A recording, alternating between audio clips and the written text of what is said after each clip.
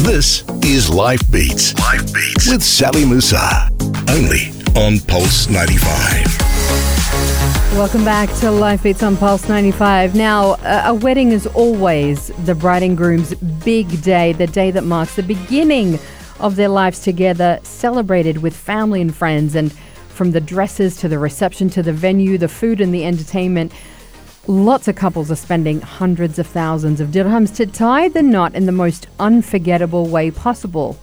But what happens when something as detrimental as coronavirus hits? Across the UAE, weddings and large gatherings are being cancelled, which is leaving brides in tears and couples out of pocket.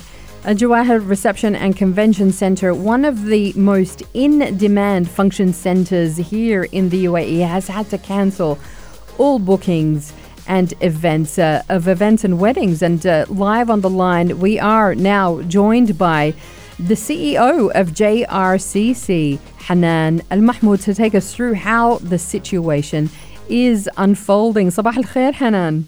Sabah al noor. Hi, Sally. So great to have you, and always good to have you on the show, but unfortunately I wish it was under better circumstances. Hanan, talk to us about the situation that we're seeing unfolding right now and how it's impacting brides and grooms. Well, thank you so much for the opportunity, first, Sally. I mean, you're always giving us a chance to tackle whatever issues are important, and right now this is completely one of the top priority topics to discuss. And as you've mentioned, there was a circular by the Executive Council that actually thankfully canceled and postponed all weddings starting from the 14th of March to the end of March, renewable upon assessing the situation. JRCC was actually one of the entities that called and supported such a decision because, unfortunately, while companies and corporate entities have started postponing and canceling their weddings ahead of time, their events ahead of time, weddings and social gatherings were not getting it yet, perhaps due to the, as you said, financial strains and the commitments that they've made to their families. So we've had more than 50 weddings on the books for the remainder of March and the first 2 weeks of April. And no matter how much we try to educate the clients and the guests of these weddings and put as many notice boards out there to try to eliminate gatherings or keep safe social distancing or follow any kind of precautionary practices, unfortunately, there were a lot of them that are still taking it extremely lightly. So the decision coming up on this time was just what we needed. Obviously, like you said, we took a direct hit. I mean, Al Jawahir Reception and Convention Center is a government entity. However, we're completely independent, i.e. we rely heavily on our revenues to cover our expenses and salaries. But this, when it comes to the price and the value of life at stake, there is nothing to compare, and we'd rather be safe than sorry. We'd rather be a contributor to not facilitating these kind of gatherings. So yeah, once the memo was out from the Executive Council, we've immediately informed all of our clients. They were devastated, especially the ones that had their weddings immediately the following day or just a couple of days. Obviously, we took complete and full responsibility of refunding every single dirham that these clients have paid, even though there were already some purchase commitments and fresh food in the chillers that would not be able to survive beyond a couple of days, and there were commitments with third-party suppliers. But we tried to do our part. We considered it part of our CSR responsibility. However, I'm not sure how much would these clients be able to refund from their other suppliers and vendors. I'm sure that there were, as you've mentioned, hundreds and thousands of dirhams spent with event companies, florists, booking of photographers, makeup artists, and I don't know how much could they salvage, but we were really urging them to try to understand what is at stake here. It may seem like it's an extra exaggerated precautionary measure, but we will only get to know in a couple of weeks once a possible incubation period of anyone that would have been in that wedding would be over. And this is the thing, Hanan, you know, a lot of people are saying, well, it's not that bad, it's not that bad, and everyone's just overreacting. But I applaud you for taking this move and saying, no, we're not going to take chances. We are absolutely going to cancel weddings and events, even though this is going to be something that hits you guys and everybody else. It's very difficult. It's very emotional for people, isn't it? Indeed. I mean, about taking the stand, actually, once the memo was out from the Executive Council, there was an absolute no way to wiggle around it. However, we did have a choice of providing outside catering services to a lot of these clients that wanted to move their weddings, once they've heard about this memo, to their own spacious backyard or an alternate venue. That we had a say in. That we could have found a loophole in the system and provided the outside catering for, let's say, 200 to 250 people or whatever could fit in their backyard. This is where we took a stand. This is where we told them, although the memo does not specify that, and although we've recognized that you found a loophole in it, we refrain from doing that because even though it is going to guarantee us business, it is facilitating gatherings. And even if the number is slightly less than what you would have accommodated in the venue of Al Jawahar Reception and Convention Center, however, it is still a risk, and we refrain from providing that, and therefore we have actually stopped providing all services from the center, sent 90% of our staff either on leave or remote working, trying as much as possible, to do the right thing in this challenging time. So now, what are the options for brides and grooms in terms of what they can do? Some people are thinking about postponing. Do we even know when this will all be over? How do you go about knowing when to postpone to, Hanan? Well, I mean, to be honest, Sally, it all depends on the situation itself of the couple. I mean, there were some of them that had their engagement party or their milcha, as we call it, very close to the wedding. And some of them have been waiting for a longer time. So some of them have already been legally married as husband and wife for more than 3, 4, 5, or sometimes 6 months. And this was just a celebration to launch them to the married life.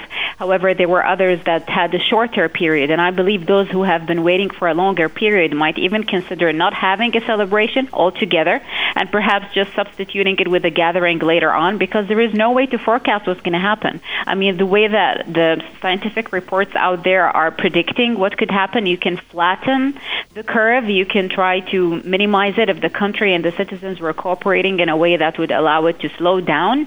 But unless there was a vaccine or a medication that is going to stop it, I'm afraid we're looking at a couple of more months until at least the summer temperature helps ease it down a bit. So the fact that some brides and grooms were asked us to actually hold the credit that was paid for their wedding until further notice, we provided the service, but there is no guarantees from our side.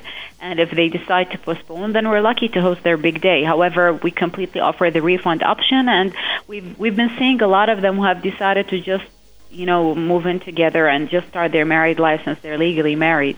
There aren't many options. You can't even travel now. You can't even have a honeymoon unless it was, local. Exactly, yeah. Place. So I feel them. My heart goes out to them. But again, It's already, Hanan, this is the funny thing.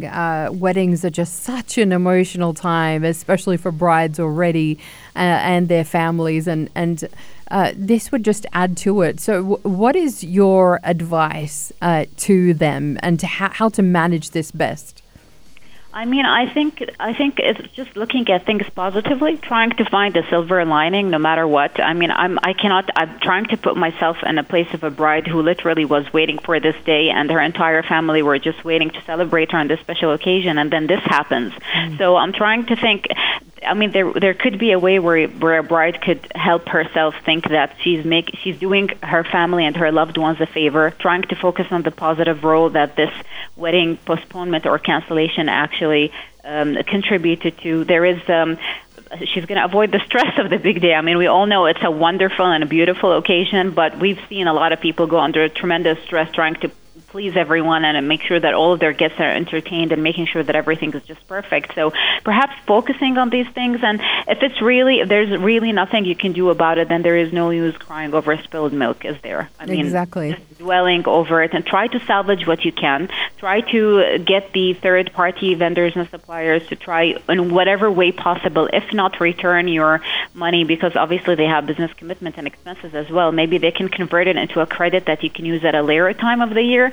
I mean, if it's a photographer, you can perhaps ask for a family photo session. If it's a florist, maybe, and the flowers were not purchased, but the money won't be returned, maybe it can be for a future occasion, a baby reception perhaps. I mean, I'm not sure how much could they save, but at the end of the day, just the whole thing is out of their hands. It's out of everybody's hand. What we can do now is be responsible and just, adopt. But something we've been highlighting as well here, Hanan, is the fact that there are going to be a lot of people who would be affected by this that we don't even realize. People are kind of focusing on, they're saying, we have to watch out for the elderly and so on and so forth. But there are lots of us who have underlying conditions that could really be, la samahallah, God forbid, fatal.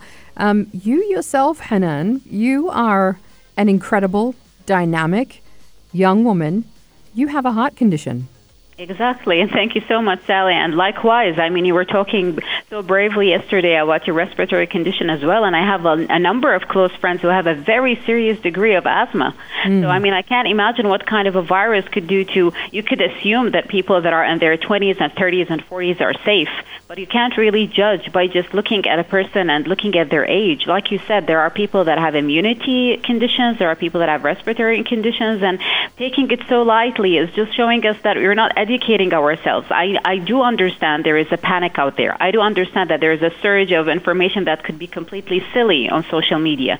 But one has to be wise. You need to know what to read. You need to check your resources. Yes. Avoid any kind of, chat rooms or WhatsApp groups that are just going to aggravate your anxiety in an unjustified way. However, you do need to keep yourself educated about the topic. Keep yourself ahead of the news. Follow up what's happening out there in the world in a very reasonable way, and take the precautionary measures needed. Nobody said go and hoard items at home and just avoid contact with your own, children or husband or whatever it is, but be reasonable, be responsible, try to stay home as much as possible.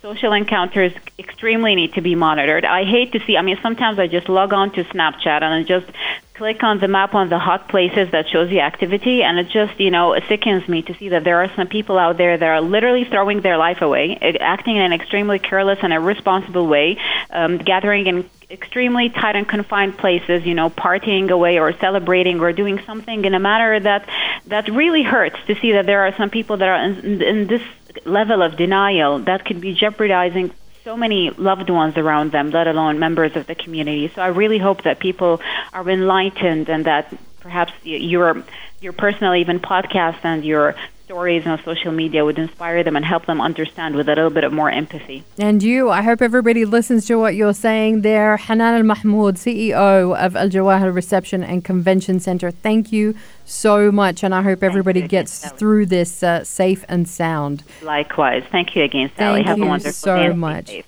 All right. Goodbye. This is Pulse 95. Tune in live every weekday from 10 a.m.